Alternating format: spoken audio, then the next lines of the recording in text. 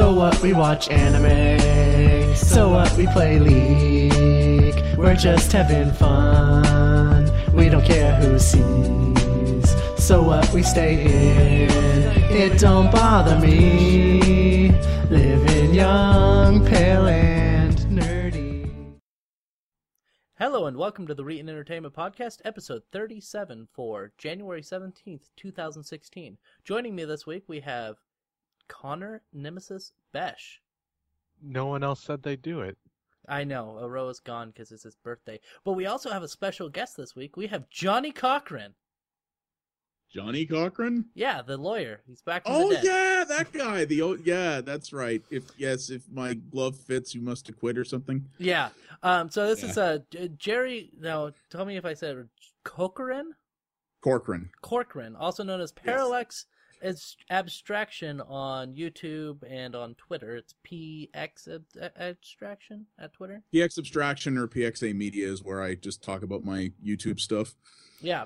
So, anyway, how are you guys doing? Doing well. Pretty good. It's been a way busier week than I would have thought on my end, but it's been good. Productive, at least. So. Okay. So, let's start out by asking Connor, what games have you been playing, Connor? A little bit of a plethora here. As just about every other week, I've been playing through Majora's Mask for like the 10th or 15th time or so. I like the game a lot. That's the end of that sentence. But additionally, I've gotten into Battlefield 4 again, which I've kind of been on and off for a while, but I kind of fell in deep this time. It's been good to me. What game? Battlefield 4? Yeah. Oh, okay. I played it a little bit. I didn't really care for it, but maybe that's just me. Is that all the games you've been playing? Also Fallout 4. I haven't really been playing it. That's more just been like, hey, look, an open world and a shotgun, you know? Yeah. It's been more of a time waster than something I've been playing. Yeah. And what about you, Parallax Abstraction? So I've been, I did a little bit of Fallout as well, but it's been an interesting week for me game-wise. I actually went back and started the past XCOM game, so XCOM, Enemy Within, I guess, technically, the expansion one. I've owned that game for a long time, and for whatever reason, every time I started it, I ended up making a bunch of horrible choices and completely screwing myself early on and getting frustrated and saying, screw this. But I wanted to beat it. Yeah, well, that's what I heard, but I wanted to beat it before XCOM 2 comes out next month, so I went, okay, I read a bunch of articles with tips and stuff and started over for about the 7th time, and I actually have a pretty good run going of it now, so that's been pretty good. I finally hit my groove with it, and I definitely see why people dig it so much. When you click with it, it's pretty awesome. Yeah, I think I saw that on Twitter. You were like, I finally understand why people like this game. Yeah, I get it now. Yeah, I finally got it. So, I mean, we'll see if I can actually get myself... I'm only playing on normal difficulty for now, but I'll see if I can get myself through to the end. But so far, it's going pretty well. And yeah, based on everything I've seen of XCOM 2, it looks like it's that plus more stuff. So I figure if I get a good base going with this one, I should be able to jump into the other one on a harder difficulty. We'll see. But yeah, I did those two, and I went down a really weird rabbit hole this week. I'm part of the leadership team for our local guild for Extra Life, which is a yearly gaming marathon charity event thing, and we're going to be at a bunch of local sort of geek-centered conventions this year, running a booth to sort of get people in, and we're running a little gaming lounge thing. And I because a lot of what I do on YouTube focuses on retro games, I was kind of like, hey, I got a couple of old laptops here, I can put together like some little retro gaming stations with emulators that people can play some stuff. And they were like, that's a great idea. And I tripped over this program this week. It's this really weird open source product that's basically made by lunatics called Hyperspin. And it's basically a really fancy graphical front end that you can put up for in front of emulators. So you can have it's got video previews in it and all this stuff. And you can basically pick the platform you want to play and what games you want. And it's designed to be done with a controller and everything. And I spent, probably 25 hours this week getting that working with a whole bunch of emulators and going to weird websites to download like art asset packs for this thing and everything else. But it's up and running, and it's gonna be really cool. But that was a weird project that I ended up. I was like, this will take like an hour or two, and yeah, I spent 4 25 hours later. Yeah. It's been fun though. I like doing stuff like that, and I'm unemployed right now, so things like that help keep me from going stir crazy. So that actually sounds like the RetroPie. You heard about that? Yeah, it's a very similar kind of idea. So RetroPie is like a front end for the Raspberry Pi that runs off of the RetroArch emulator framework, and Right. Hyperspin is crazy because basically most of the platforms that I've got running in this thing, everything except one of them runs RetroArch. The other one is MAME, so arcade stuff, and MAME is kind of undisputed for what it does. It's kind of the best what it is, but the crazy thing is that Hyperspin plugs into another launcher application, and you can set it up to run almost anything you want. Like, it will hook into Steam if you want. It'll hook into Origin. You can run emulators for everything from like the Magnavox Odyssey up to like the GameCube. Oh wow. Or even the Wii and stuff. Like, it'll hook into Dolphin. Like, you can make it do. That's why people love it so much, and it's got this crazy big community, because you can make it talk to almost anything you want. But it gets more and more complicated the more layers you pile onto it. And if you want to make it look really slick, because like you can make it so that when you go into a menu, every game that you look at has like a little video preview that comes up to kind of show you what it's like. And there's an entire website that's literally just dedicated to people who have taken clips of retro games to build these video previews for basically the entire library of ROMs. Like, it's a crazy, like, it's a crazy voodoo rabbit hole you can go down with this thing, and you can go way deep with it if you want. Yeah, I could see somebody like Connor really, because a little bit of background from what I understand about you, Parallax. You have a degree in like software engineering, something like that. No, Computer I don't science? have any degree at all, actually. okay. IT's my background, but Okay. I was lucky enough I got to do it without schooling. Oh yeah, that's lucky. Well, Connor's going to school for that, Okay. so That's Finished off a trade school, and then everyone else is like, "No, you need a degree to do that." So I was like, "Oh, okay." But Well, no, fine, absolutely, then. that's right up my alley. When I got Yeah. my Raspberry, that's the very first thing that I did with it is, instead of data collection or server, no, it's all about the video games, right?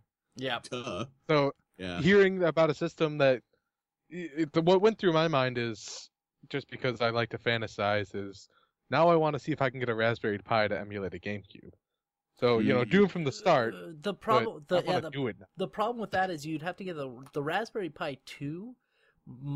It can go up to like PlayStation 1, and It's that's not going about to do it. a game. Yeah. It's a My horsepower dreams of issue, really. portable F-Zero GX are dead in the ground already.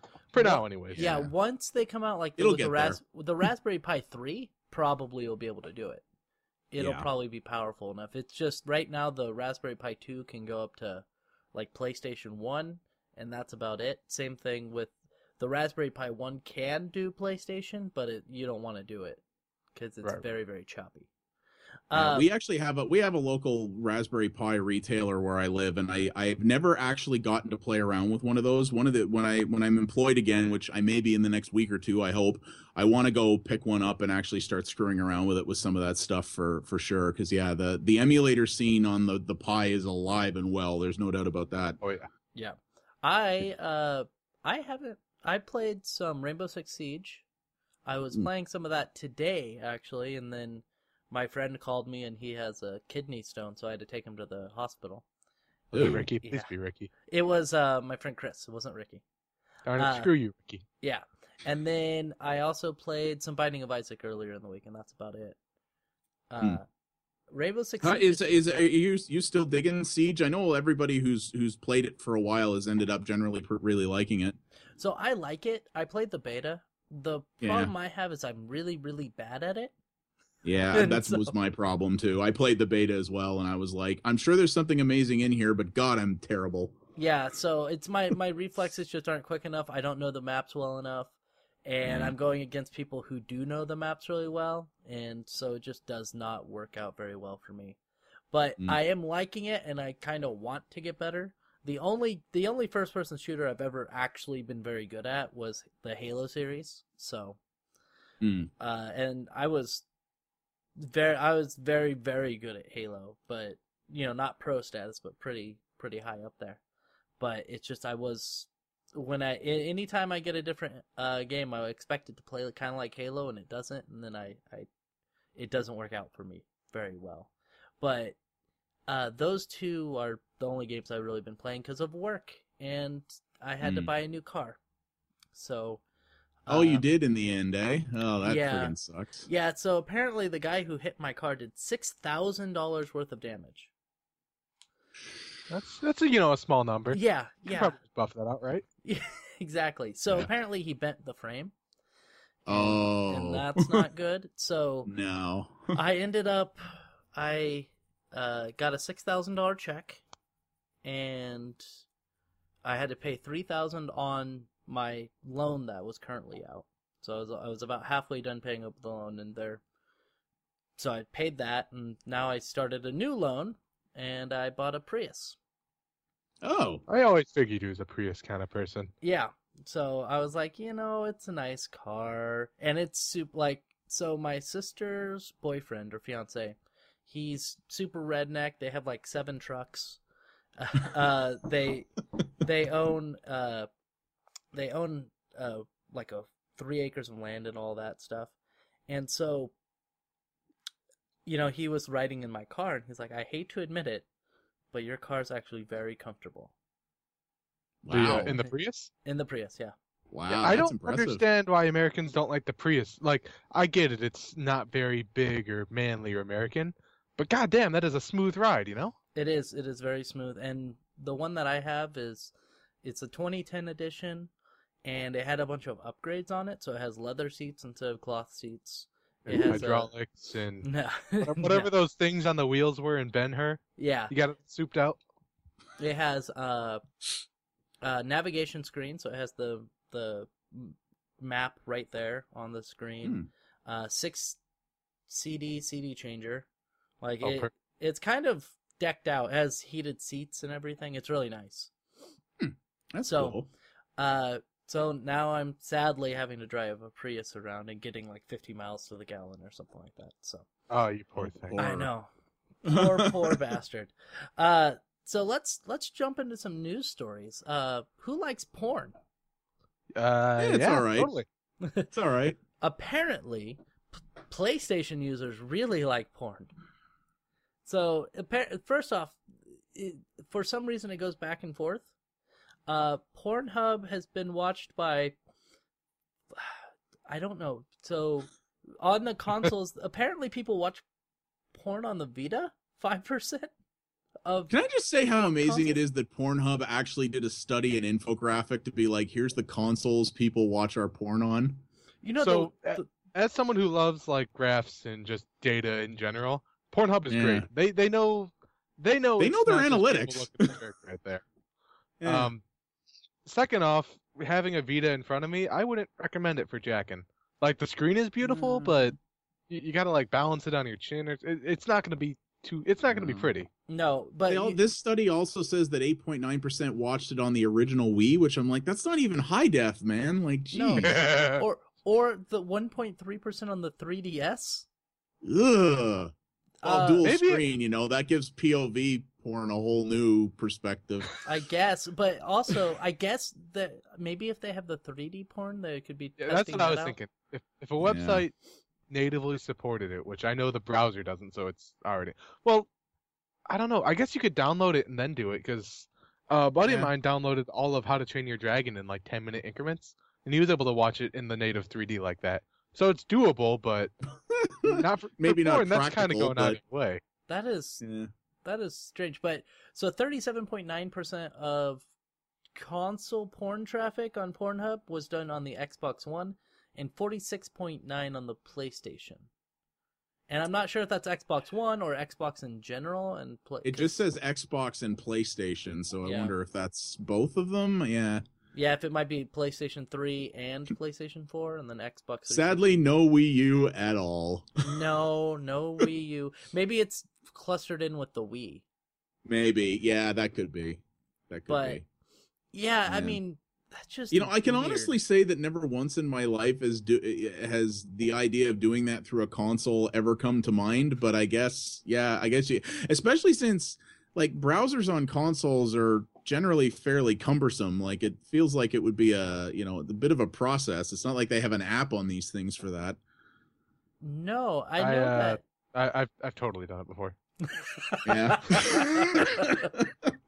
Like back then, we had one computer in the house, and I was pretty much the only one who used it, other than for like taxes or anything important.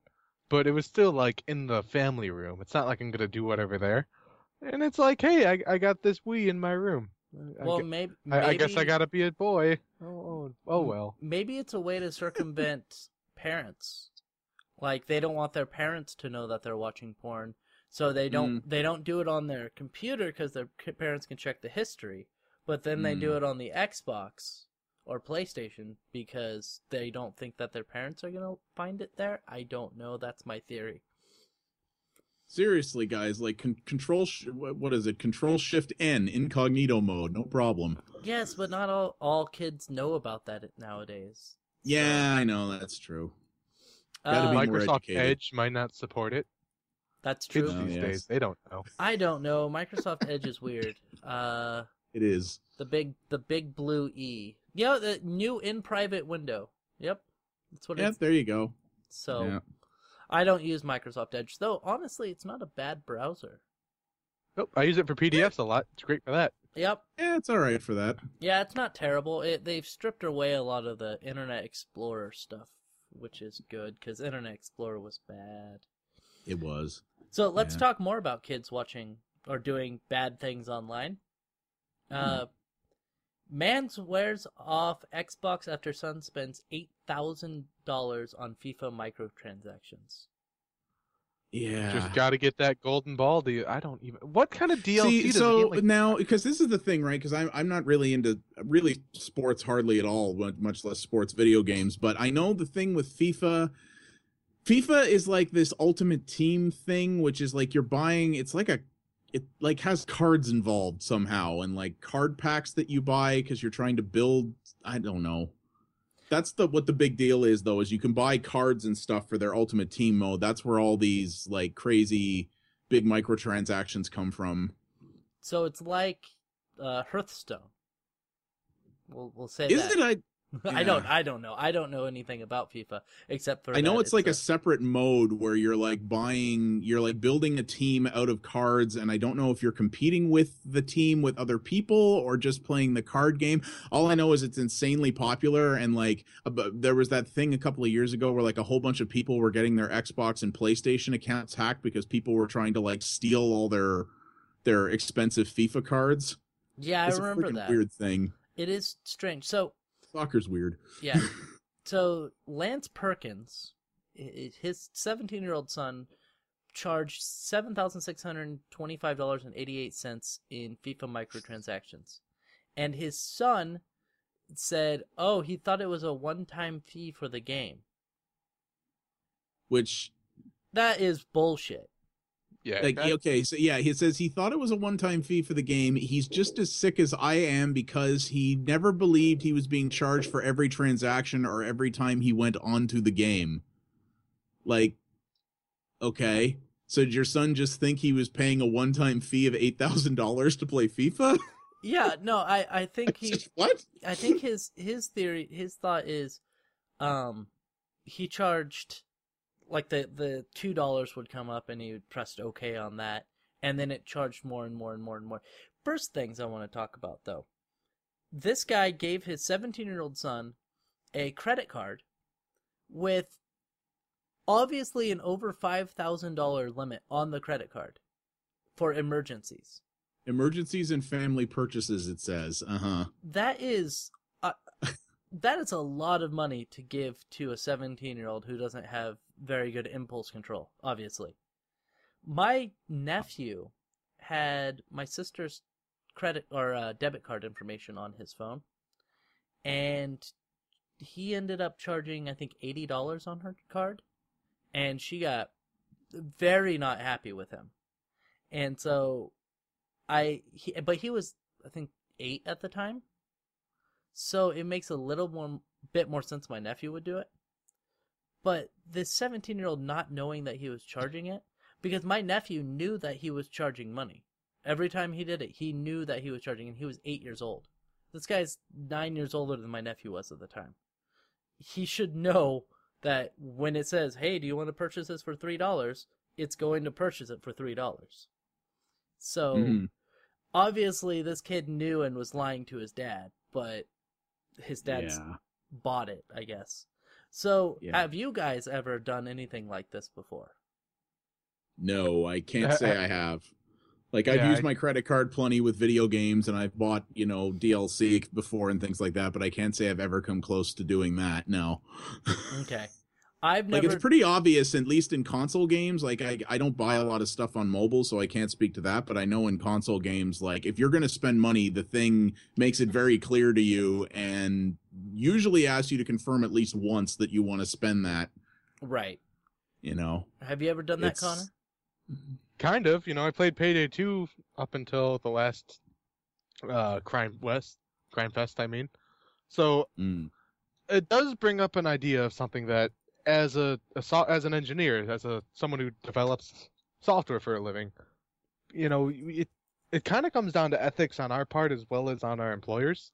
Because at the end of the day, if the employer says, hey, we need a system that people will give us, 90 cents to the dollar just for a little bit of extra feature, if we're like, no, I'm not doing it, we'll get canned and they'll fire someone else to do it. But additionally, come on, if you can rack up $7,000 in DLC and not even flinch while doing it just for this card system or whatever, what are you doing? Why can't that just either be in the game or not be in the game? This is almost like gambling at this point. Right. I can't imagine it working in any way where they're not getting exactly what they want by having $7,000 sank in there. That's a lot of money. That is more money than my old car costs. So that's more money than I ever had in a bank account. Yeah, and I mean, they said, the guy, it says here, reached out to Microsoft, and they were like, nope, bill stands, which means they're I mean, number one, I don't necessarily blame them for taking the stance of, look, there's if you still went through with all these purchases, it's kind of your fault. But at the same time, it's kind of like you said, is this is a game where there is $8,000 of stuff to buy.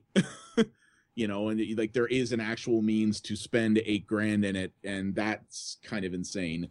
And honestly, there are times that this has happened and it gets big publicity like this, and then Microsoft or whatever company will say, oh no, we'll reverse the charges. But I've been in that employee of Microsoft, I've been in his position before, where somebody calls in and says, hey, my bill was raised by $500.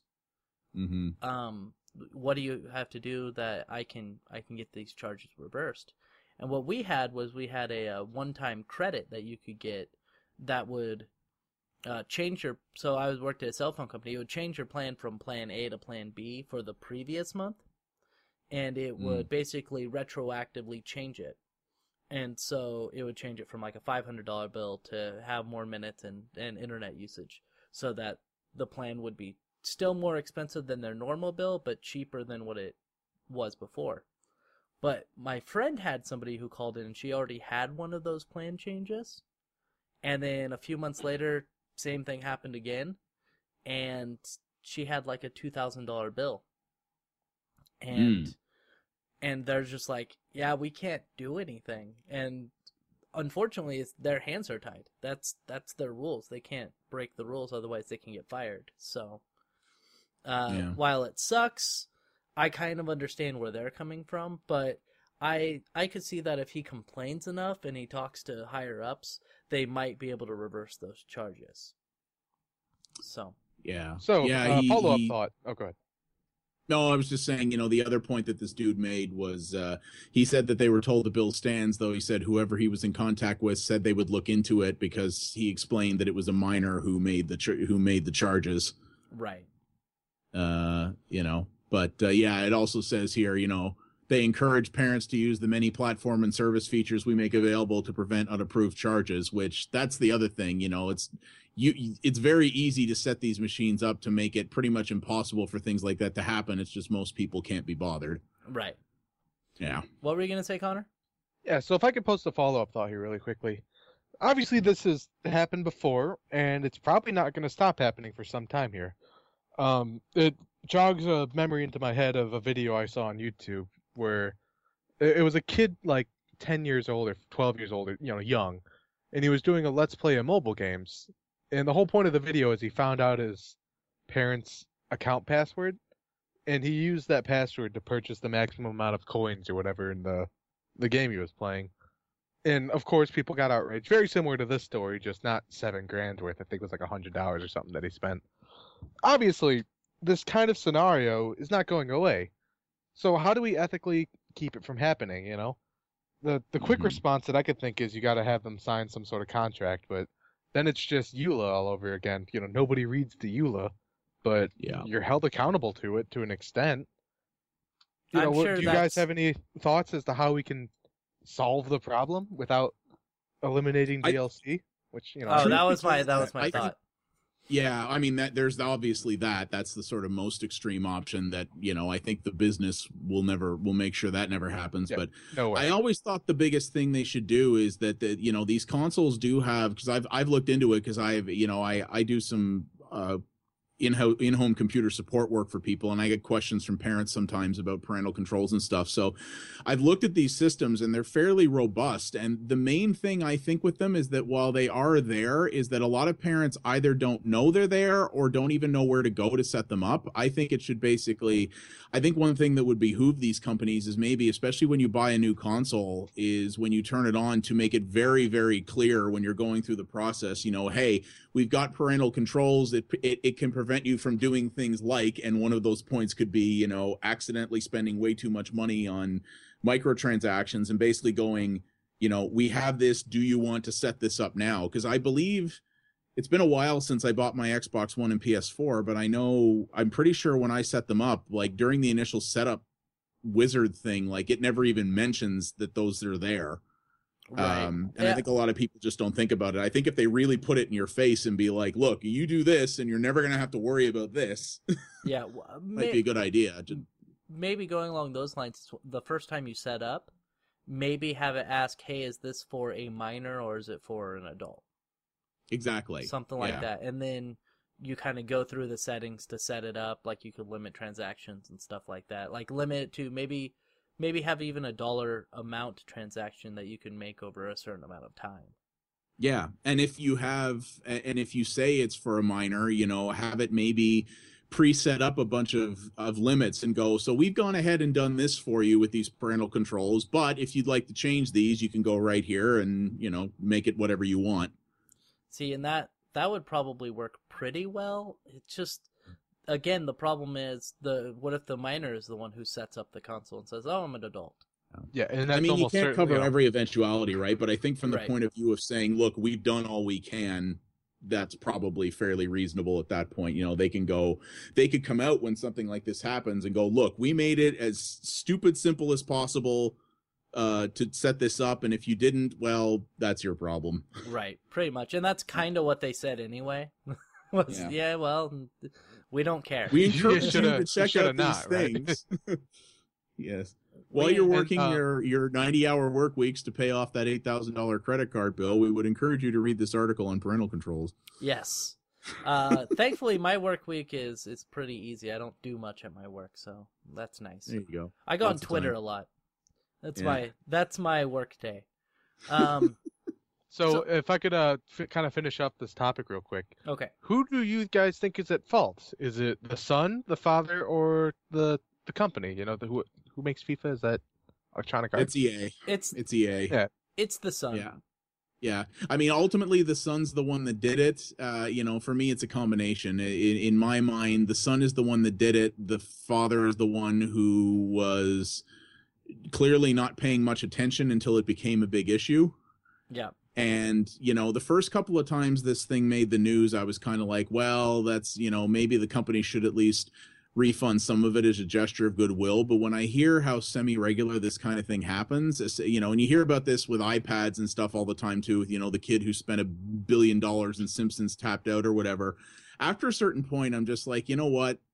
there's responsibility. If you're going to hand your kid a piece of technology, you can't just hand it to them and say, okay, here, don't bother me. You got to know what they're doing on it. And if you're not, to a certain point, that's kind of your negligence, Right. Yeah, it's kind of how I see it. For me, it's the kid. The kid did it. So yeah, he was 17. It's not like he was, a 5-year-old kid just pressing buttons. He's a 17-year-old kid who knows what he's doing. He's almost an adult. Absolutely. Yeah, the age factor is definitely important there.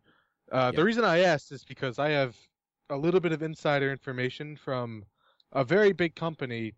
I'm not going to name the name, but they have a mouse as their thingy. Oh, okay. Right. You guys might know about it. And they're one of their senior architects for their apps. The mouse? Right. The mouse. My inside source. Oh, okay. But what they do is they make games that are for iPhones, iPads, mobile, specifically because they've done their research, and what that shows is parents are much more likely to purchase a $10 app on a phone or even cheaper, understanding that while the kid's playing on the phone, they're not bothering the parent. It's the new ultra immersive toy. With this in mind, they have it designed, like Farmville or something, where it's that very quick and repetitive reward cycle. So to maximize that, what they do is they'll have small little DLCs, and it's not like it's anything new that I need to describe. It's right. Pay 99 cents and you get 100 coins or something like that. But parents, surprisingly, I was surprised when I found out how much were drastically going over that route, because why buy another toy? You have one here that you're still playing, and for a small little investment, it'll make it better. Right. It's really, especially in the mobile space. I mean, I've read articles about these companies that literally have psychologists on staff to basically tell them, this is how the human brain works, and this is how you should structure your monetization to take full advantage of the natural compulsive behaviors present in everybody. It's really kind of creepy things. Yeah. I'm not gonna pretty lie. horrible. I've considered taking psychology as a minor specifically for that reason. Yeah. And it's pretty dark and shady, but that's softer nowadays, guys. Be responsible with what you give to your children, or even what you choose to indulge within yourself with, because it can get dangerous to a point where we know your brain better than you do. So give us your money if you want that happiness. Yep, it's that, as you said, that reward cycle, because you work and you try to get that reward because it gives us, an endorphin high. Got to get that dopamine. Yep. That's exactly what it is. Yeah. But let's move on. Let's actually talk about something sad, and then we'll go back onto video game news. So, listen, they're on the Reeton podcast. They're already sad. Reeton Entertainment Podcast. Oh, sorry. Yeah. Go on. David Bowie and Alan Rickman died this week. Bummer. David Bowie, obviously, pretty world-renowned artist in movies and music and all that jazz. And then Alan Rickman. The Rickman world will never be the same without his crotch. Alan Rickman, great actor. I don't even like Harry Potter. He was Snape, I believe, in Harry Potter, and he was in Galaxy Quest, and of course, a bunch of other things. And they both died at the age of 69 to cancer, I think. Yeah. It has been 2016 has not started off well in terms of really amazingly talented people leaving sooner than they should have. Right. It's been pretty awful. And Lemmy died of cancer not too long ago either from Motorhead. I was pretty bummed out about that one. I like Motorhead a lot. Yeah, so me too. I believe Motorhead instantly just broke up. So I don't want to get onto it too much, just wanted to mention that. And of course, my friend Aroa, I think I'm pretty sure Aroa liked all of them, actually. Well, yeah, I think David Bowie, though, died after the Reeton Entertainment Podcast was recorded last week. So I remember that in the Skype log. He's like, "Gosh, why do people keep dying right after we're done recording?" Yep. Well, no, Satoru Iwata, the whole thing about him dying came out while we were recording the podcast. Oh man! Yeah, so we instantly switched topics and started talking about Satoru Iwata. So, Just it sucks that people are, keep going away. Again, as I said, I didn't even like Harry Potter movies. But every time I watched them, he was the only person that I really liked in the movies because he was talented too, like Dogma or Sweeney Todd. He's got a great singing voice. I was surprised. Oh yeah, he was great. So, but he's a great actor. Yeah, I'm sure he's been dealing with cancer for a long time though. So yeah, probably. Let's move on to another cancer. One little thing I'll talk about before we do that, just okay. If anybody's interested, there's a weird video game connection to this, which is that David Bowie was actually involved both musically and I think he might have had a role in the first ever David Cage game, which is a game called Omicron: The Nomad Soul from around 2000-ish. Really, really weird sort of open world adventure thing that had fighting in it, and it was really weird.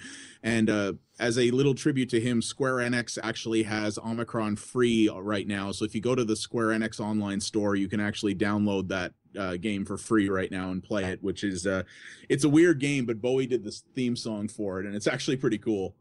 Good. That's so glad you brought that up. I forgot all about it. Yeah, me too. Yeah. Yeah. So let's move on to another cancer of the gaming industry, EA. So Electronic Arts is doing. Actually, I have nothing against Electronic Arts. Everyone just seems to hate them. So EA is doing their EA Access that they have on the Xbox or EA Access, which is on the Xbox One. For $5 a month, you get a bunch of games that you can play, and it does include new games as well.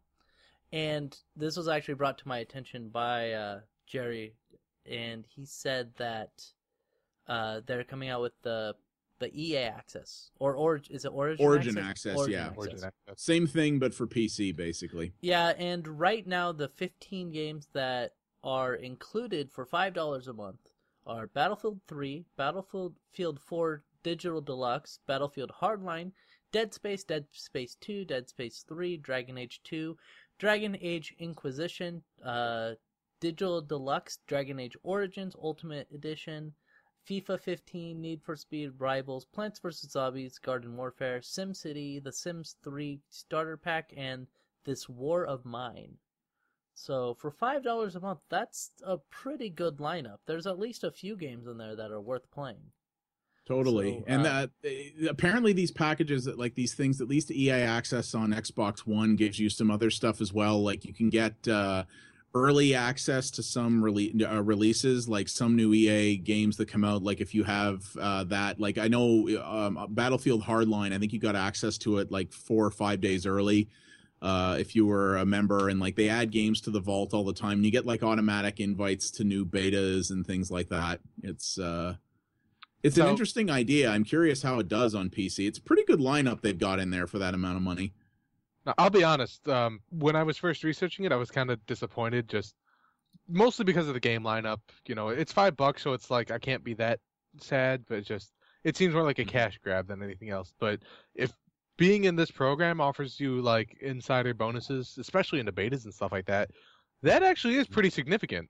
Right. Well, we're out of the age of having demos or being able to rent games. Well, at least for PC, that is. So being able to have access to a game before it's out to really test your get your feet wet with it, seeing if you like it before you dedicate 60 or 70 or $80, whatever EA chooses to sell for, that's actually a big deal. I like it a lot more now for that specific reason. Well, and I mean, you get those 15 games, and it's what, $60 a year? Something like that, yeah. So basically the cost of one new game for that catalog, which is supposed to grow over time as well. Right. Okay, so I think I might misunderstand what it is. I thought it was like 15 games a month that are on a cycle. No. And then they add supposedly this is a permanent catalog that will grow with time. Right. They want to be, as they said, the Netflix of gaming. So they want this catalog to be bigger and bigger. So other games that come out will also be available. I believe on the Xbox One, they have like the EA MMA game is on there, and they have a bunch of other games that are available that are only available on the Xbox One. Yeah. So, and like they have an interesting thing coming up as well, like what they call their Play First trials, which is that thing that gives you early access to new games. That game that everyone that sort of indie title that they're publishing called Unravel, the sort of yarn game that everybody is really hype about. This says right here, you can play that the first 2 levels before release, if you're part of the access program as well. The Origin access. Yeah. Yeah. What were you saying, cool. Connor? I was just gonna mention, I like it. I just forgot. I forgot everything. I had more than that to say, and I kind of forgot it. I was listening to y'all. Yeah.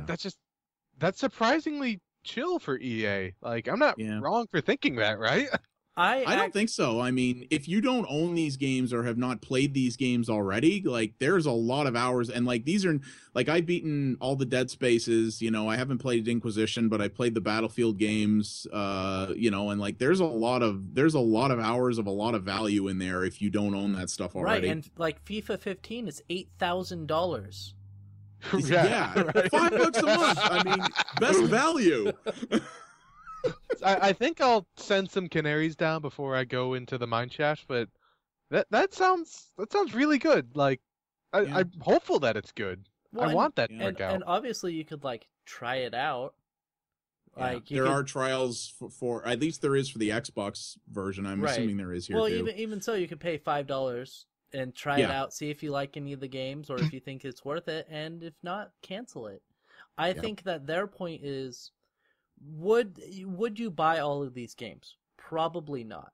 I mean, there's a few games in there that I would buy, like I have Battlefield 4, Dragon Age Inquisition, SimCity, but you know, I wouldn't buy this War of Mine. I wouldn't buy the Need for Speed game or Plants vs. Zombies. But if it was included in a $5 a month package, I'd at least try it. Exactly. Who knows? I might like it, right? Exactly. It's kind of like what Netflix is, where they have their catalog. You pay $8 a month or something like that, and you watch what you want to watch, and it's such a small amount of money, but if you get 1 million or 2 million people doing it, it adds up. So you don't actually, and it's recurring money. Yeah, and so it's recurring money. So even if they don't release anything or they're not spending a bunch of money, that's gonna take it and go away. So I actually have, it's kind of like a WWE Network. So I watch a lot of wrestling.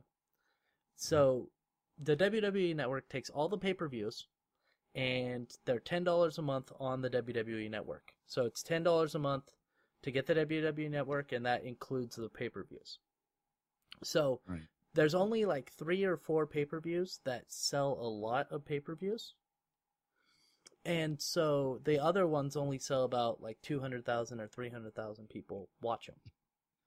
So if they have 1 million or 1.5 million people subscribing to the WWE Network, even though they're not buying like WrestleMania for $60, $70 in April, they're still over the course of the year making more money out of those 1.5 million people paying $10 a month.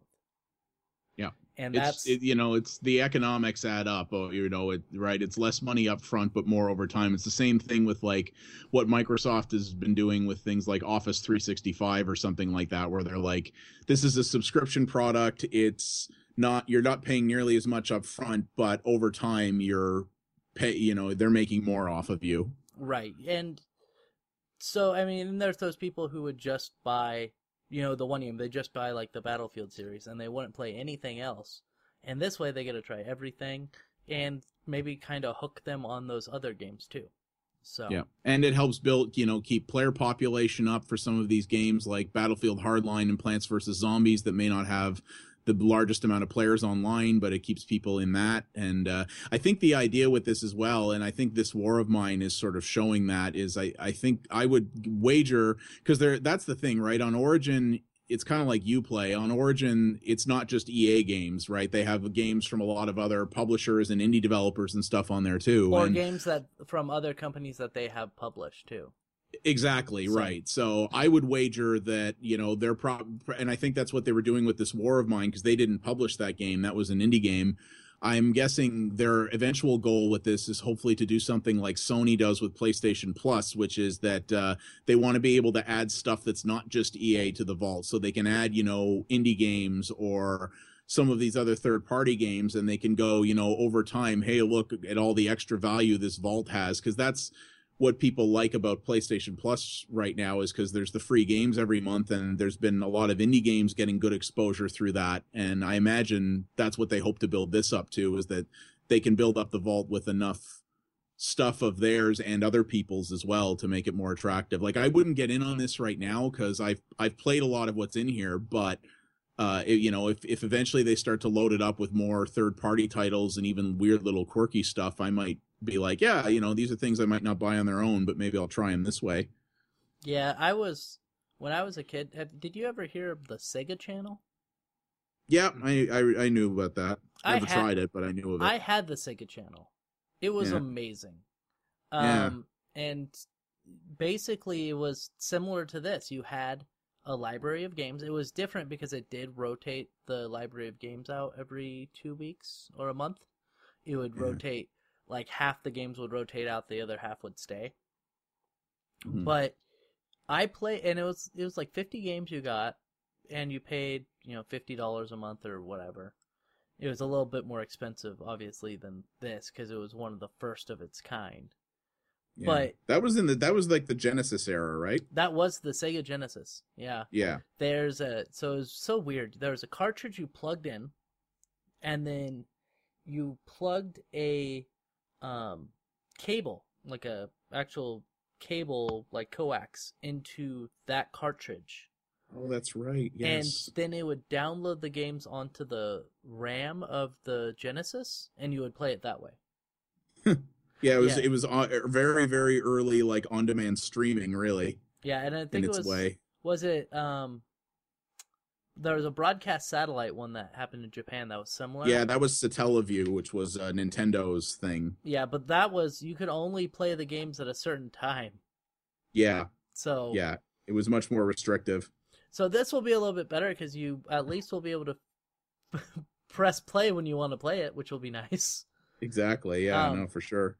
But let's move on to EA being dicks, because we have to do that. Always have to have the counter, yeah. Yeah, and now I know no one in here plays sports games, but apparently there was something going around online where EA was putting like NCAA stuff up, and they haven't made an NCAA football game or basketball game in a long time. Do you know why they haven't done that?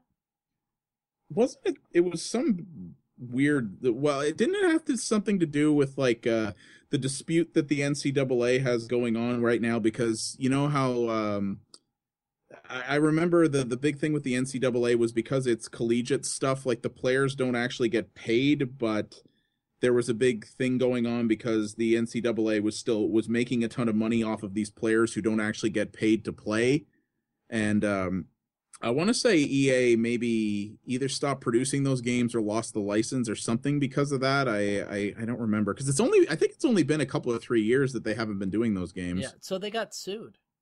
Oh, they did get sued. Yeah, so one of the players didn't even know that he was in the NCAA, I think, basketball game. And he was playing the game with this kid, this like 10 or 11-year-old kid. And the kid's like, wow, that sucks. Or he's like, it's so weird. Like, I'm playing as you and you didn't get paid. And the guy's like, yeah, fuck off. And you're right, I didn't. Yeah. And so he ended up suing. So obviously the I think it's called student athletes. Yeah. Is what they fall under, and the reason why they don't actually pay them is because they're student athletes, so they don't have to pay them. So it's ridiculous, because if one of those student athletes gets injured and can't play the game anymore or anything, they're like, oh, sorry, you're getting kicked out of college. Sucks to be you. Yeah, and so I honestly am on the side of they should actually pay these athletes more than nothing. Like, they should get something. They're paying the coaches millions of dollars. Their playoffs and whatever they're called, like the main game of the year, Rose Yeah. Bowl?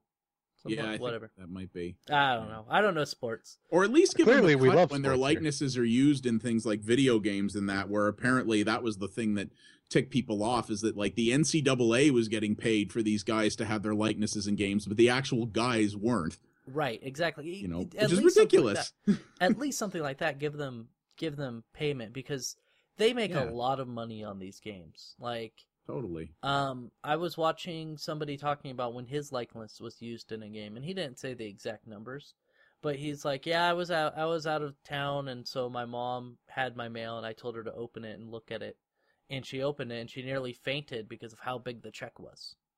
And Yeah. that was one guy getting paid his royalty check from the game. And so they're withholding all those royalty checks from all of these student athletes because they're student athletes. So Yeah. I believe that's why they didn't want to continue on with the NCAA series, was because they didn't want to pay the student athletes what they deserve to get paid. And it's honestly, college sports is a scam, a huge, huge scam. Absolutely. So, they're probably not making the NCAA football series, but I did want to just talk about how bad college football and college sports are in general, and they should change it. They should at least do something. Like, they should guarantee, they sign something where, hey, if you get injured, you still have your scholarship, you're still going to be able to go through school. Like, not just, you got injured, well, you're kicked out of school. Yeah. Because some of these people can't afford college. College is really expensive. Oh, yeah, absolutely. Obviously, Parallax Abstraction doesn't know because he never went to college. But No, but I know plenty of people who had and are, and yeah, I've heard tell of the financial pain. It's ridiculous. yeah, I don't like having to pay my student loans off. But I know Connor, you actually pay your college up front, don't you? Right. So me and my one meal every other day. We appreciate your sympathy. Oh, well, you're eating like a king, actually. So you're like, yes, I get my half a sandwich today. Oh, what I usually do is get a big old pizza, and that lasts me 2 days. Oh, So okay. think There you about go. that next time you get an indie game or something like that. It's just fueled off of starvation and sadness. Oh, good, good. So we actually we have a lot of stories we're talking about this week, so I'm trying to go through them pretty quick. We usually have about an hour-long podcast. Yeah, how long are we here? Little About an under hour 5. Yeah, All I right, mean, so there's editing and stuff that I gotta do. you're gonna edit? Well, I usually edit out the 5 minutes of BS that we do before the podcast. All right. Anyways, go on. Do you guys ever use your Xbox or anything like that for background music or inserting music into video games, anything like that? So, only because it's a little bit of an interesting story. I have before, kind of. So I've been on the record before. I'm a pretty big tabletop guy. I love D&D and Shadowrun and Pathfinder. You know, I love them. They're great games. And a buddy of mine introduced me to a website that would introduce ambient music. I don't remember the name of the website right now, but I could send you a link. I could find the message. Anyways, I don't play at my house. It's too small. I used to play at a friend's house, and all they had was an entertainment system hooked up to Xbox. So I used to stream it right off of that. Oh, That's cool. Oh, That's okay. the idea of a website for like tabletop ambient music. That's actually a really cool idea. that is pretty neat. Yeah.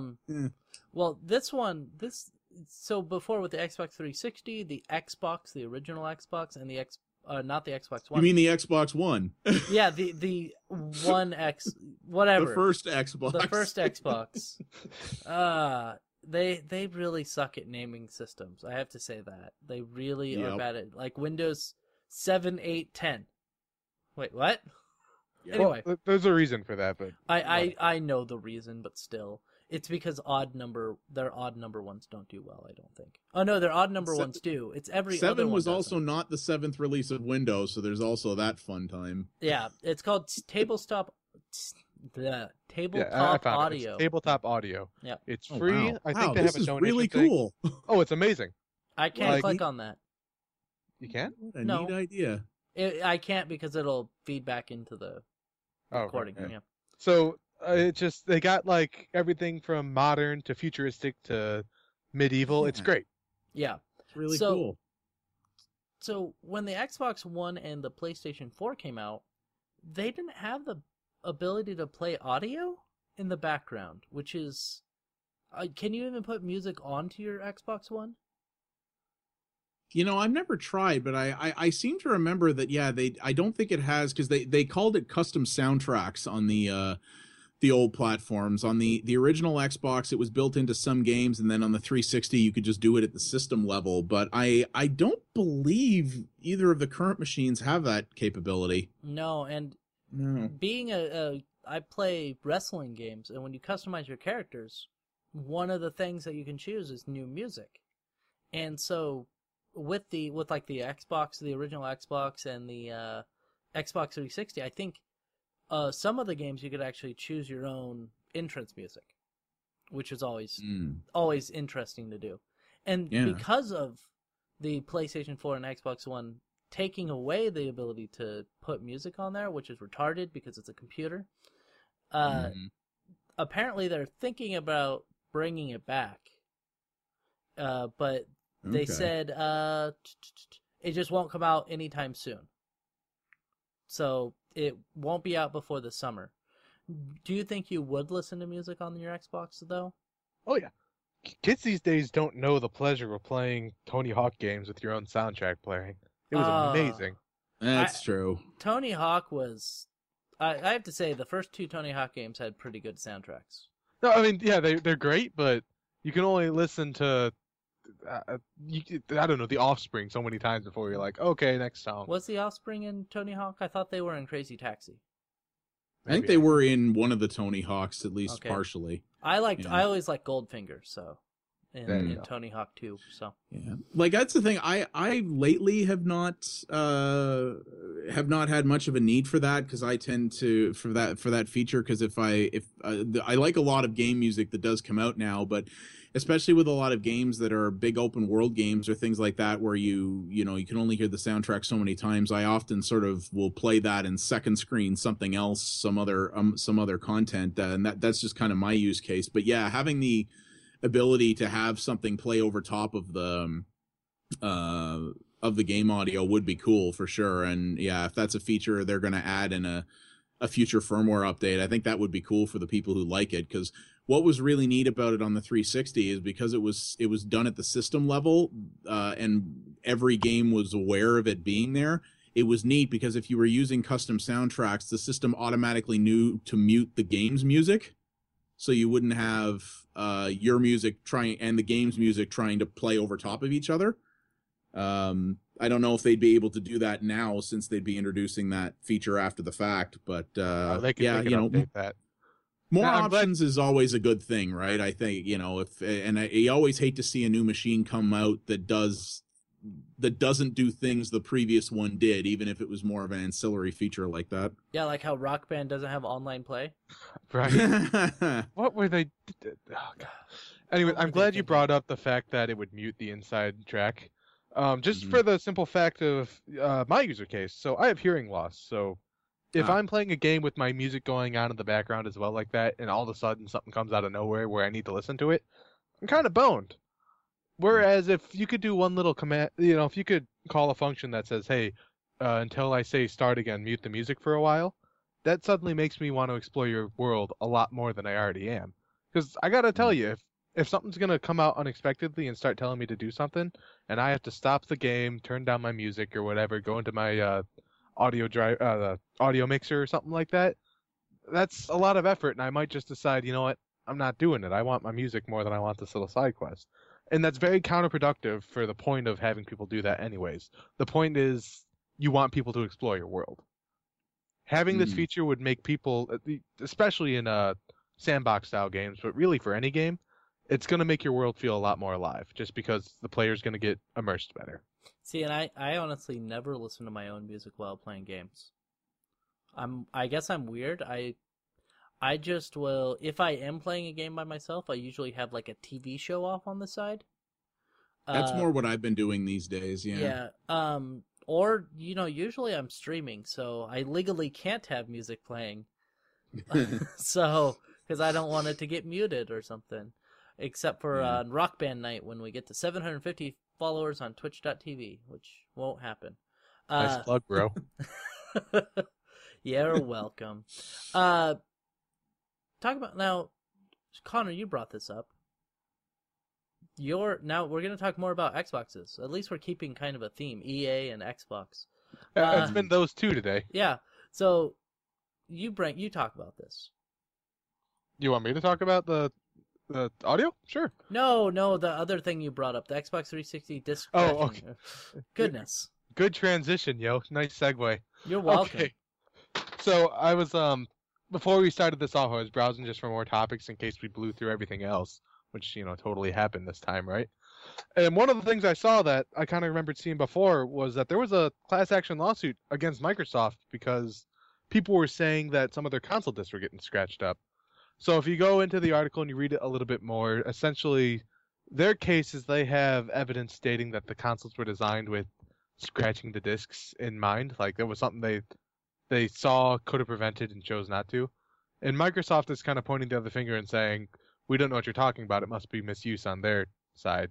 So anyways, it's going to be going into Supreme Court. They're going to decide if Microsoft is going to have to actually, do reprimandation for people who owned a 360 and had scratched discs or something. Reparations? What did I say? Reprimandations? Or something like that? Whatever. Yeah, they're saying that only 0.4% of owners have reported disc scratching.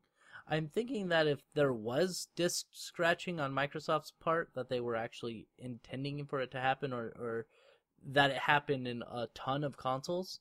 That you'd see at least a one. Yeah, you'd see at least a couple percent. Like, because people, especially with the vein of the internet now, like, people complain instantly when something is going wrong. Mm-hmm. So sometimes they complain when things are going right. That's true. God damn it, Yep. This game is too good. I spent $8,000. I demand false.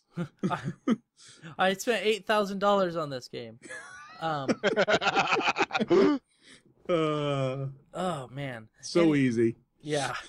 So, have you guys ever experienced a scratch disc while inside a console? Yeah, I've had a disc shatter in a console before, actually. What console? Oh, wow. The original Xbox and Halo 2. Oh. Were you wow. just playing it for too long or something? I don't know. I mean, it was a long session. It was like a Saturday and nothing else is going on. But I don't want to say it was like the longest session I've ever done before. I was playing with a bunch of people on live, and like things started getting really weird. The connection timed out or something like that, or at least that's what I thought. And then I could just hear the sound of plastic being frictionated against itself. Sure enough, I opened the disc and my copy of Halo 2 was in like 20 pieces. Huh. Oh dear. Wow, I've never had that happen. Yeah, I've never had a disc shatter, but I did have. I went through. I'm on my 5th Xbox 360 now. Oddly enough, only 2 of those red ringed. The first 2 actually died because the disc drives failed, but only one of them did I have a problem where basically what it would do is, and it did this to only one game. It was occasionally you would press the eject button and it wouldn't fully spin down the disc before it lowered it on the tray. So you'd press the eject button and you'd hear it go as the disc hit the plastic. And I was like, well, that can't be good. And I took it out, and the disc, it wasn't scratched beyond usability, but it definitely had some nice little rings on it. Oh, that sounds bad. But shortly after that, it stopped reading discs entirely. So I was like, all right, well, send number 2 back. Yeah, I had my Xbox. I never had it scratch discs. I did have the original Xbox that I had. The disc drive was bad in them. Like, a lot of them, after a while, they would just stop working. So, my disc drive was going bad where it wouldn't open. And so, I would have to wait for, like, a clicking noise, and then I would hit the top of the Xbox, and the disc tray would open. Ooh, wow. Yeah. Yeah. That was fun. And then I know there were some consoles like the Atari Jaguar CD that actually had, like, the tray would close so hard on the disc that it would cause it not to spin, which could cause the motor in there to go out, or it would close so tight that it would actually scratch the disc. Yeah, I never had one of those, thank God. Somebody tried to sell me one of those, or trade me my PlayStation for one of those, and oh, that would have been a bum deal. that would have been a bad deal. But Oof. thankfully, I didn't do that. Later I got my PlayStation stolen by one of my mom's friends, though, so that's good. Nice. Yeah. But yeah, if anyone knows, listen to or if anyone's experienced like disc scratching, like listen in the comments below. I would like to hear what you think about this. Do you think they would intend to do it, or it was a oversight? Something like that. I highly doubt it was intentional, because a company, a company that big wouldn't do anything like that intentionally that would open themselves up to huge liability. Right. Like, that's just bad business, right? Well, obviously they missed the Red Ring thing. Well, yeah, exactly. But and even that wasn't intentional. That was just bad product design. Yeah, but they didn't assume people would actually use consoles for that long in one sitting. Yeah, but they did throw $1 billion at fixing that mistake. So they did. So I mean, it's obviously, Microsoft. They're not the greatest company in the world, but I don't think that they're going to intentionally screw over their fan base like that, especially because they understand that if they screw over their fan base, they're gonna switch to the PlayStation. Which, I mean, they are. I think the Xbox One's launch proved that very clearly to them. Yes. Oh yeah. That you push too hard and people are going to be like, "No, I ain't that loyal to you." Everyone has a bursting point. Well, and exactly. And here's my thing. When they announced all the stuff about the Xbox One and how it was going to be online only and stuff, the online only upset me a little bit, but they had a bunch of additional features on there that I was like, that's actually pretty cool. Like, you could share accounts, you could let your friends borrow games over the accounts, and so people were like, well, I don't care, blah, blah, blah. There were some good ideas hidden under that not great core. Right. But here's the thing. Steam is doing the exact same thing with their like Steam family sharing and everything, and people are praising them for it. Yep. And I was like, man, I really liked that when it was on the Xbox One, but then you guys started bitching and took that away. Because it would be great it would be great if I was like, man, I have Halo 5, I don't want to play it right now. Oh, my friend's playing Halo 5. So, I don't know. Whatever. Yeah. Now, the thing I find funny about this whole story in particular is just that, this is just, going to court and stuff now, and this is a case involving scratched 360 games. Right. It's like, this console that's rapidly dying off. It's like, now we're just getting around to that. But I wonder if it did come around, what would they have to do? Would they have to give every Xbox 360 owner or previous Xbox 360 owner like X amount of money? It's probably one of those things like it was like the class action lawsuit over the hot coffee mod. It's one of these things where they basically, the company's forced to set aside a certain pool of money, and then you can go to a website and basically say, I was one of the people affected by that, and you get your tiny little payout, which is usually, like, I think in the GTA hot coffee case, it was only like a few dollars or something like that. Well, they did but it with... you could... Oh, I'm sorry. I was going to say... But you could just go claim it, They did that with... a year or two ago, Red Bull. Yeah, that's what I was going to mention. Yeah, Red Bull had the advertisements, Red Bull gives you wings. And apparently that's false advertising. Because it doesn't actually... Oh, God. Yeah. And I know, it's crazy, right? So they were offering, I think their plan was you could get $5 actual money or $10 in Red Bull products. Right. If you were a U.S. citizen. Right. So, yeah. Really, you just need to drink $10 worth of Red Bull in one sitting.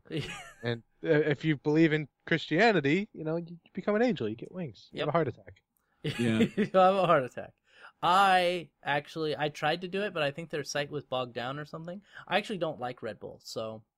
Yeah, me neither. I wasn't too bummed out about it, but it's just stupid stuff like that. I think that the PlayStation or Sony had a class action lawsuit that was similar, which only gave people like $4 or something like that. Like That's what most of them are like, yeah. Rather than try to figure out everyone who was involved, they just go, okay, set aside this amount of money and people can claim it if they want. Sometimes you have to like prove that you owned one of the affected products. Other times you can literally just go, like, yeah, I was affected by this, and they'll go, okay, here's your few dollars. Yeah. Well, that's obviously we just have to find all the class action lawsuits that will do that and get our $4 or $5 from all billion ones that do it. Yeah, and then new business model. Yeah, we just need to approach this like EA is approaching Access. You know, if 1,000 people do $5 here and $5,000, you know, it pays for itself. Pretty soon it adds up to real money. Yeah, and that's kind of the way that Square Enix is going. Yeah, actually. Yeah, with their episodic Hitman. Yeah, that wasn't the worst segue weird. I've ever had. Last one was better. That is all right. Yeah. Yeah, this thing is really weird. This whole new, like, and I'm a fan of the Hitman games. I actually one of the people who will defend Hitman Absolution, but this is a weird thing that they're doing with this. The whole thing's been weird from the beginning. Yeah, because from what I understood, before you would pay $60, and you would get basically the full game, and then as you went on, they would release new missions and stuff throughout the year. So they would keep working on content throughout the year. Now it's being changed into a fully episodic game. Yeah. Which I guess the idea is supposed to be larger releases of content on a set schedule rather than sort of a drip feed over time, which is how the other was going to be. Yeah, so what's the play structure? So is it still you can buy the whole thing for $60?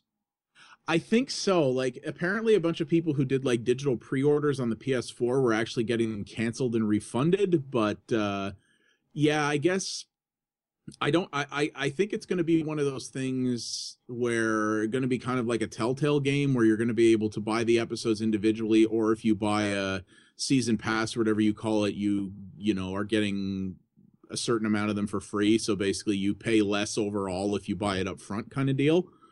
I'm not necessarily opposed to this if it's done well, but the first thing that a lot of people said when this news was announced was, you know, what Square is doing with the Final Fantasy VII remake, which has got a lot of people really nervous, and they're like, oh geez, what are they going to do with this?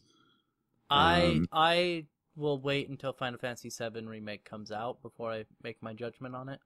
Me too, yeah. So, I'm curious about it. I mean, I'm a big Hitman person, so like I like those games a lot and the way they go. And like they were talking a big game when they announced this new Hitman about things like they were going to drop they were going to regularly drop like new missions and new scenarios where they were going to be like super complicated, and they would give like the community as a whole. Like the goal was going to be to complete the assassination first, but they were going to be super complicated runs, and they were going to give everybody like 2 days to like look at the scenario and like plan their assassinations and everything else, because they could be like multi-hour things. Would it be planning like we did in Payday, where we just drew dicks on the map? I'm sure you could do that if you want. Yeah, you know. But it was supposed to be fairly complicated, but that was the whole idea, is that because it was like, I don't know, you said you played Absolution? Yeah, I have Absolution. Yeah. Did you play the online contracts mode? A little bit. I was very bad at them. So was I, but it's the expansion on that, which is the idea in contracts was that users could take the game's maps and assets and characters and things like that and basically design their own custom scenarios with their own like win conditions and scoring conditions. And that's what this was supposed to be, was sort of a much bigger version of that. And that there was going to be all these large-scale challenges and stuff going on. And the idea, I guess, with the original one was that, yeah, you were going to pay $60, you were going to get a certain amount of content up front, but they were going to keep dropping more later and then doing these challenges and stuff. And now that it's episodic, like they haven't even really gone into that much detail about what that means. Like if it's just the campaign's going to come out in chunks, or if, they're just going to do bigger content drops but maintain the same model. I don't know. But I'm curious to see how it turns out, because I could see it being something that could work well, especially when I looked at stuff like that contracts mode, or they could really screw it up, and it being Square Enix, it could go either way. I like some episodic games. Yeah, me too. So here's my thing with episodic games. I like episodic games after they're fully released. Yep. So, like Yeah. If you didn't mention it, I was going to. Yeah, like I like Yeah. I like the game being. I like just I'll wait like the only game I didn't wait for to be released before I bought it was like Fables, or The Wolf Among Us. Yes. Yeah. Yeah, that was a good one. So, which was, the adaptation of Fables. So, I bought the game, and then I played the first couple episodes, and then I had to wait like 3 months before the next episode came out. That one was really bad in terms of the having long delays and inconsistency. That's the biggest thing. Like if Square could come out and say that if this is going to be episodic, but this is the schedule we're releasing on, rather than doing what Telltale does, which is, yeah, there's going to be 5 episodes and we'll release them. I don't know. We'll figure it out This year sometime. Yeah, if Square could come out and say, because this is what Capcom did with, I think it was Resident Evil. Was it Revelations 2? I think it was. It was an episodic game, and they were actually dropping a new episode of that like every week or every 2 weeks on a consistent schedule. Basically, the game was completely done when the first episode shipped, so they were able to maintain an exact schedule of release for it. If they could do this in a similar way, where at least when the episodes are coming, that wouldn't be too bad. But if it's like, pay a bunch of money up front and we'll get them to you when we can, I don't know about that. Well, I think about this, and I mean, when has Square Enix really ever delayed a product? Well, the new Deus Ex has been delayed like 7 times. That was me being sarcastic, because they delay everything. Yeah. Like they delayed Final Fantasy 13 was originally supposed to be for the PlayStation 2. Those never come out on time. Final Fantasy 15. Final Fantasy 15 was supposed to be Final Fantasy 13 Versus, wasn't it? Yeah, I think so, or some version of that originally. Yeah. Freaking the real Final Fantasy 14 didn't come out for 2 years after the game was released. Mm-hmm. But that's just because they fucked up the first time. Yeah. Like they're not very good with keeping consistent schedules. That's my problem. Like Final Fantasy 7 Remake is probably going to come out for the PlayStation 5, I would imagine. Which sadly I could see happening. So seeing them take this game and making it episodic, that just worries me, because I could see them waiting like 6 months in between episodes. Because they want to make it perfect or something like that. Which, obviously, you want a game to be very good when it's done, but I would rather them delay and release the full game at one point than release it in episodes, because I just want to sit down and I just want to play a game for 10 hours and beat the entire game. That's what I do. Yeah. Could I take a moment to just drop my 10 cents on the topic? No. Okay. Bye. Okay, go ahead. When it comes to the way that they release it episodic, I really like it, specifically with games like Telltale. For the first Walking Dead game, I had like 4 weeks in between episode 4 and 5. And spoiler alert, that still wasn't enough time to cope with what happens. I was crying like a baby at the end. Yeah. And I feel like a game like Hitman, it just wouldn't benefit. Now, here's my reasoning why. That time in between, it gives you an awful lot of time to sit down and reflect on everything that's going on, It lets you adjust yourself even to how you want the story to go and all the possibilities of how you think it's going to go. A lot of those games kind of come from the pleasure of being able to kind of play it within your own headcanon too, Right. You're like, Lee is someone who I got to really like just because, he was a foil of myself. And I feel like having that same experience with somebody who is well developed, like Agent 47, wouldn't go well. I wouldn't be, developing the story on my own or experiencing better. I'd just be bored. Right. And that's what I worry when I hear this. Well, and I totally get that from that perspective, because when you're playing as Lee, that's basically what you would be. You're kind of putting yourself in there. It's what is it, Mary Sue? Is nice. I understand what you're talking about. It's like straw man representation. There is an actual Yeah. word for it in It's psychology. like the idea where the character is supposed to be someone where you transpose yourself and put yourself in their shoes, kind of thing. It's Bella. It's Twilight. Bella from Twilight. Right. Yeah. yeah, exactly. A I Mary believe Sue Total is somebody Biscuit would so say bland she's a pair that- of trousers. Is the term he would use. Mary Sue is somebody so bland. that they fit in for everybody. So very much like Bella. I don't think Mary Sue is the right term, but it's on the right track. Yeah. Yeah. But yeah, with Agent 47, Agent 47 has his own character, his own personality, which is kind of limited, to be honest. But Yeah. It's And- definitely more defined. He's made dramatic decisions that I may or may not have made myself. and there's a difference here. So the style of gameplay found in most episodic games, like The Walking Dead or The Wolf Among Us, it's an easy game. The Hitman games, let's say you play 2 missions, and then you're like, okay, I have nothing else to do.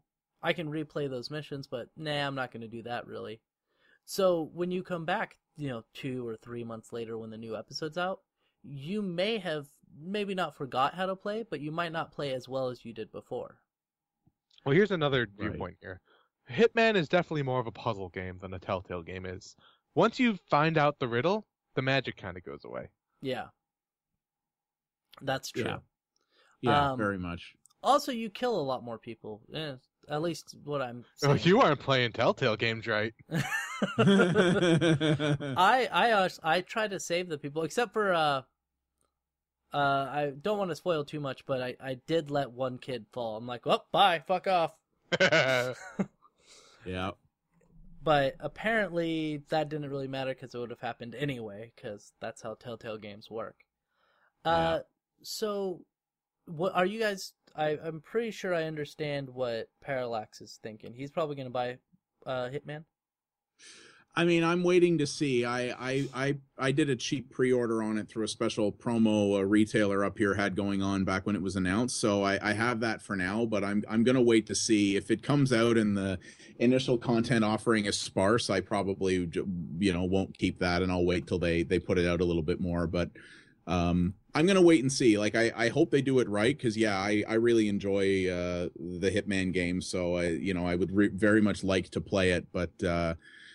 Yeah, if it comes out and it's really, really thin and it's one of these, we promise we'll make this right at some point, don't worry, I'll be like, I'll wait for you to do that and then I'll give you my money. Right, that makes sense. Yeah. What about you, Connor? You really like stealth games. I do. I love stealth games, and for that reason, I don't know. I just, like I mentioned, I'm really hesitant to jump headfirst into this episodic release, because I've played through Blacklist, for example, like 5-6 times now, which it's an older game, so that's about right. But I mean, I did it like immediately within the first 6 months of it coming out. I knew the maps like the back of my hand. So if I only have 2 or 3 maps to do, I'm gonna really burn through that stuff fast. Oh yeah. Even me, who I suck at stealth games. The only stealth game I'm actually decent at is Payday. And you're not even that good at that. Yes, I am. Fuck you. Yeah. And so I'll to be fair though, I'm stupid, so I'll probably buy it on release or near release, probably off Green Man Gaming. Just because So what you could do is buy me a copy and be like, "Hey, do a review." I'd do that. but here's the thing, I don't like you. Bye, everyone. No, it depends on my financial situation. Because I do want more reviews for my site, but I'm also poor. So, Well, can't you get a review copy, maybe? no, the problem with getting review copies for games like Hitman is that they are high-profile games. I could probably get a review copy for like little indie games easily, but getting review copies of games like Hitman or Final Fantasy or something like that, especially from such a company as Square Enix, it's a lot more difficult. So when I worked at the other website, Lucifer.com, I was able to get review copies of like the original Payday and a bunch of like little games from Sony that were releasing as digital downloads, and also some PC games like some side-scrolling platformers, I got a Space Simulator review that I gave to Ricky. Got To the Moon that Ricky reviewed. So I got a bunch of little games, but when I emailed Square Enix asking for Final Fantasy 13, I think, or 13-2, they said no because we didn't have the numbers to support that. So maybe they just knew that game was awful, and they're like, we don't really want this out in the public. Someone's making us. No, because we would have had to submit you have to pay a company to do like a thing for your site where they review your traffic, and we would have had to submit that, and then if our numbers met what they wanted, then they would have given us the review copy. But Lucifer.com's it's more popular than ReetonEntertainment.com, but it's not much. So let me just slap some rap at you here. So I'm pretty good at computer stuff. No. So what you're saying is I could write a virus that infects and spreads itself, and just have it so, hey, the computer's idling or something like that. Go ahead and open a process, open up a browser, go to this website, and then close it. Bam, traffic's up a little bit more. Well, the problem is unless you had the thing to change your IP as well. The way that I'd infect other computers. Oh, the way that you might want to do it would be to use like a Tor browser, which changes your IP depending pretty much all the time. I could do that. Set up a render farm. Hey, I got a Raspberry Pi. I could have a render farm with that. Yeah, then I could have. It's not thousands. a render farm, a view farm. But just saying, we can get free review copies out of this system. We'll table this for now, but we might have something going here. What were you gonna say? Me? I thought Parallax was saying something. No. Oh, okay. What I was gonna say is that they usually find out about that stuff, Connor. Especially since I don't know if you noticed, we're putting this podcast online where people can listen to it. Damn! That's what we're doing. Hi, future employers. I don't do malicious things. Nope. I'm not evil. Hey, that they might actually hire you because of that. Yeah, that's true. So do it anyways. The glory of video games. Yeah. But we'll take a look. It really depends on how much it's gonna cost. Because, I've bought games from Green Man Gaming for like $35 on release day. So if I was able to get it for like half price or something, I might do that for you. But the thing about review copies is if you're getting a review copy from a publisher, they usually give it to you early so that you have like a week to play through it. Sometimes a week, sometimes like 3 days to play through it. So it really depends. And especially again with Square Enix, I don't know if I would be able to get something from them. I could probably get review copies because I got a review copy of Neverwinter for you. Really? Remember? Oh yeah, that's right. Yeah. So, stuff like that, Perfect World Entertainment, those smaller companies, just emailing them and being like, "Hey, can I get in the beta? I'm from the press," and they'll be like, "Sure thing." So, it really sometimes depends. that's all it takes. Yeah, and that's the biggest part. Is just emailing and asking people. So, I mean, I could email them and ask them, but I can't guarantee that it would actually help. As a member of the IT team for one building out of like 20, I gotta say, just saying I'm with IT and flashing my special badge, sometimes they open the door for me. That's good. Yeah. That's good. Pretending like you belong is, strangely enough, a very viable tactic. That's also what's considered social networking. Oh, I don't do that social. So you could go up and you could go up to any place. Like if you're going to certain buildings, be like, "Hey, I'm with the IT department. I'm just gotta check out some of the servers," and if you sound professional enough, they'll let you back into their server room so you can steal data. I've never done it, but people can do that, which is fun, I guess. That is a thing that is possible. Yes. People like employees at Reeton Entertainment. Yes. Don't let us in your building. Except, don't let us in your building. Hi, I'm Reeton. And they're like, no. No. I know about you. Right. So, we're pretty much wrapped up with the podcast. We've been going on for about an hour and a half. Thank you both for being here. Thanks for having me. It was good fun. Yeah. So I don't want you being alone. I have to do my 2 minutes of whoring. Okay. Okay. So you'll always follow me on Twitch, www.twitch.tv/Reeton. Again, trying to get up to 750 followers so that we can do a Rock Band gaming night before I move to my new house, which I don't know where that's going to be. You can follow me on Twitter at Reeton or www.twitter.com/Reeton. You can follow me on Hitbox, which I never stream to, but that's Reeton Abdul. And you can buy stuff. I have a little link down below from Green Man Gaming. Actually, Parallax Abstraction's the one who told me about it. You have a little affiliate link with Green Man Gaming. If you're a new customer of Green Man Gaming, I would get 5% of that initial purchase. If you've already bought stuff from Green Man Gaming and you go through that link and you buy again, then I get 2% of that purchase. You can also follow Parallax Abstraction on Twitter at PX Abstraction. Is that correct? Yeah, PX Abstraction's my personal one, and PXA Media is where I talk specifically just about my content that I put up. Yeah, I don't follow the media one just because I just follow your I post PX everything to the Abstraction. personal one too, so yeah. And then Parallax, is it PX Abstraction on YouTube?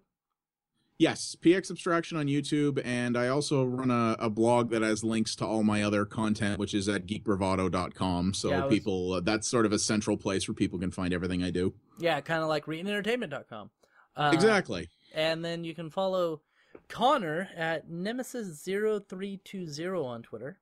It's great. I sometimes get really passive aggressive and angry. Yes. So you're a Twitter user. Yeah. I don't get passive aggressively angry. I just get angry and You just get aggressive. Yeah, I just get Yeah. aggressively angry. The two great uses of Twitter is this is cool, I'm going to share it, or this has me furious, I'm going to Or talk I about hate it. this. Yes. Yeah. Pretty much. And then I think Nemesis has a YouTube that he never posts to. Is that Nemesis0320 as well? It's actually a subset back when I was doing stuff with Larry. If you wanted to get me a review copy, I'd probably make a whole new one. So tune in later, users. Listeners, I mean. He's always begging for free stuff. It's funny. And then you do have a Twitch, twitch.tv/Nemesis0320. Yep, and I actually logged into it the other day. Now, Parallax Nice. Abstraction, do you actually have a Twitch? I do. It's twitch.tv/PX Abstraction as well. I haven't been streaming a lot lately, but I might do some more soon. I'm trying to I stream to my YouTube channel as well, just because I have more subscribers there. But usually, if I'm streaming something, you'll see it in both places at once. Yeah. See, now what do you use Restream or do you just stream? I tried Restream. It works fine. My PC just barely, but it does have the ability to stream to both at once natively. So I usually do that if I can. But Restream works pretty well. From what I understand, a lot of people will, like the major gamers, will usually have a streaming computer and then they'll have like their actual computer that they play games on. Yeah. And- That's way too much for too rich for my blood. But yeah, me too. yeah, but this machine's getting a little tired. But when I'm employed, I have another build that I want to do that will have no problem doing all that stuff. Correct me if I'm wrong. I remember you have a 2600K. Yeah, it's a 2600K overclocked to 4.6 gig And right now, then which works well. And then a 760 graphics card? 970. 970. Okay. So you can almost play Crysis. Almost. Almost. Yeah, maybe in another generation or two. Yeah. Yeah. So, I mean, the 2600K, honestly, for what it is a decent.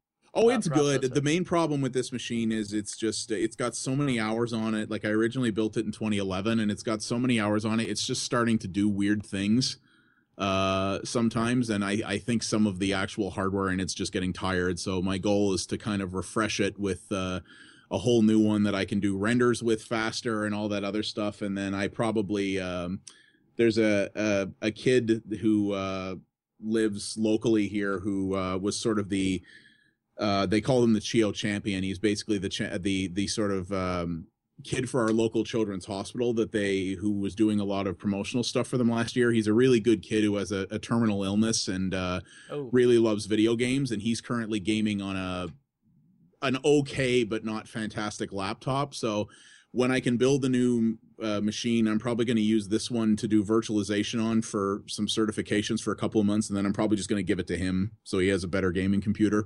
Yeah, That's probably the thankfully, best plug I've ever seen on this Yeah. podcast. yeah, thankfully when my computer died, my motherboard fried. I thought my processor fried as well, and so I got a new processor. But I have connection, so I got a 4790, not the 4790K, just the 4790 for $150. Oh, nice. Yeah, that's all right. yeah, Yeah. it was a pretty good deal. But Yeah, this machine's still okay. It's just for what I'm doing with it and how hard I'm pushing it. I think it's just starting to creak a little bit. So how old is that kid? he is 13.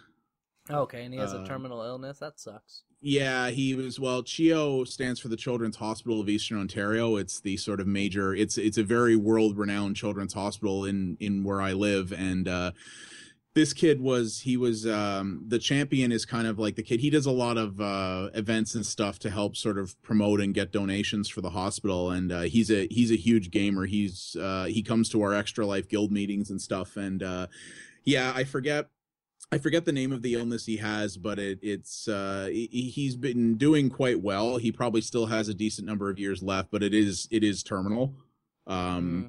And yeah, I gifted him a bunch of games around Christmas and gave him a bunch of old Humble Bundle codes for indie games and stuff that he was really happy about. But he's talked before how he can't play most of the AAA stuff that comes out now because he's playing with a laptop that I'm not sure if it's just Intel graphics. It might be NVIDIA or AMD, but it's relatively low end.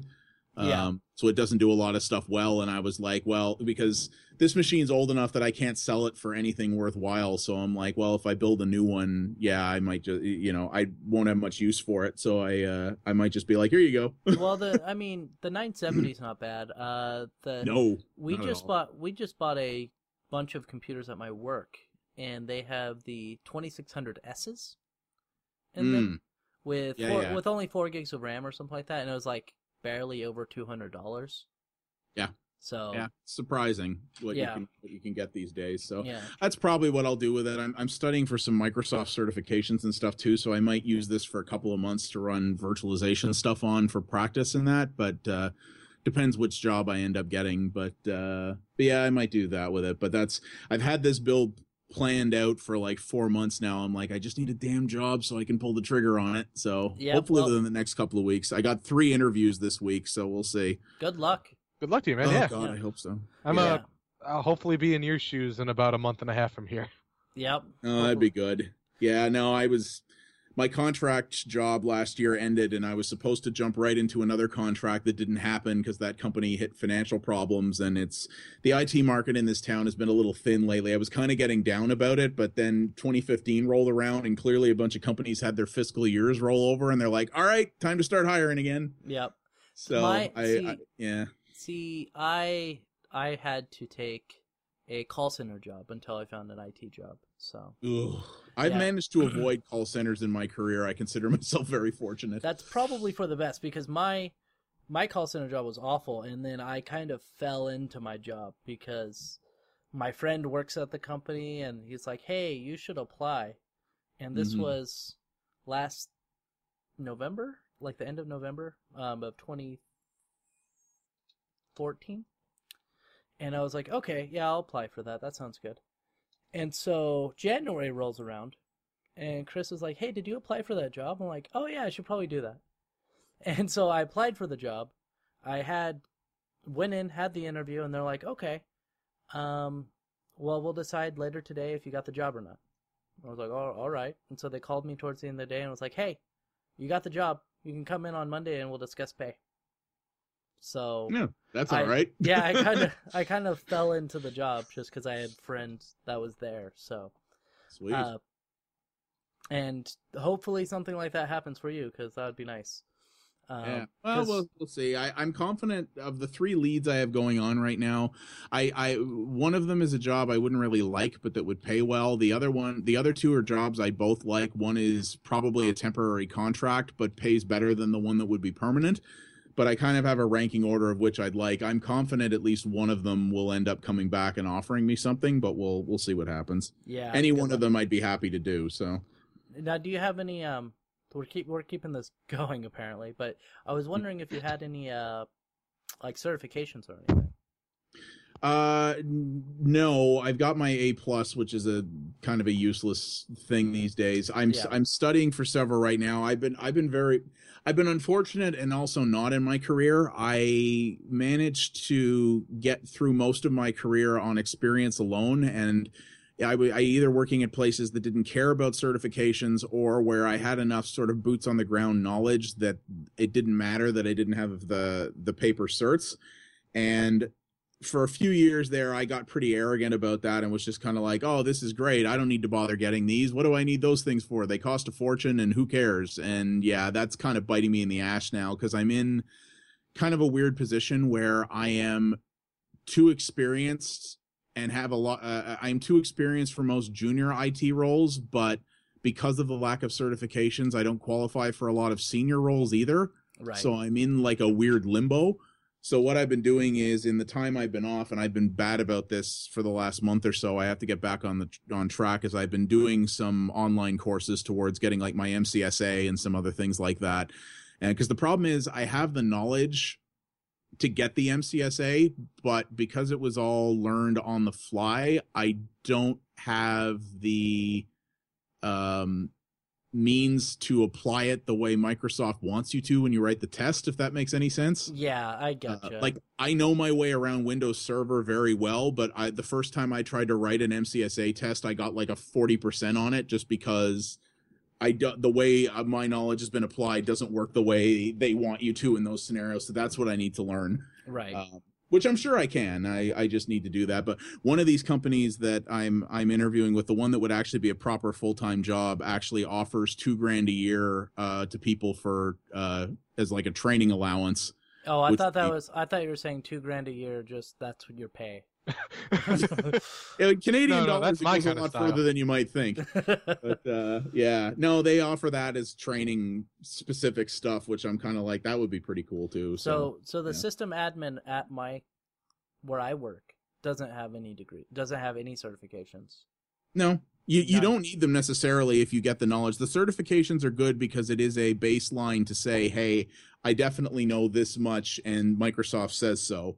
Well, and he kind of lucked out. It's helpful out for that, but you don't need it to be able to do the job, not at all. He kind of lucked out with it because before he came in, they didn't really have a good IT department. And so he came in and they were looking for a system admin because their old system admin was leaving. And the old system admin was dog shit. Like I've had to go and redo patch panels he done do it. I had to redo his patch panels because he couldn't do patch panels, and for Ethernet cables and everything. So I had to go there and pull out all the Ethernet cable and redo it all the time. God, I hate that job so much. Yeah. When we got a patch new building where I panels work in, that was like our friggin' nightmare. That was like 40% of the first time I worked a summer tech job. Mm-hmm. Is, hey, new building, new computers, let's get rewiring. Yep. Anyway, we've been going on for a long time. So, thank you again for being here, guys. Yeah, thanks very much. It was cool. Yeah, and just so you know, you're always invited. We do it around the same time on every Sunday. So, cool. I usually throw out a tweet a couple days beforehand just saying, hey, making sure people are going to be here because I know Connor has a job and everything. Yeah. And a girlfriend. Employment. Friggin' pesky girlfriends. So taking all my time. Yep. So I will talk to you guys again, and everyone press the. Oh wait, I forgot to whore myself a little bit. We're on iTunes.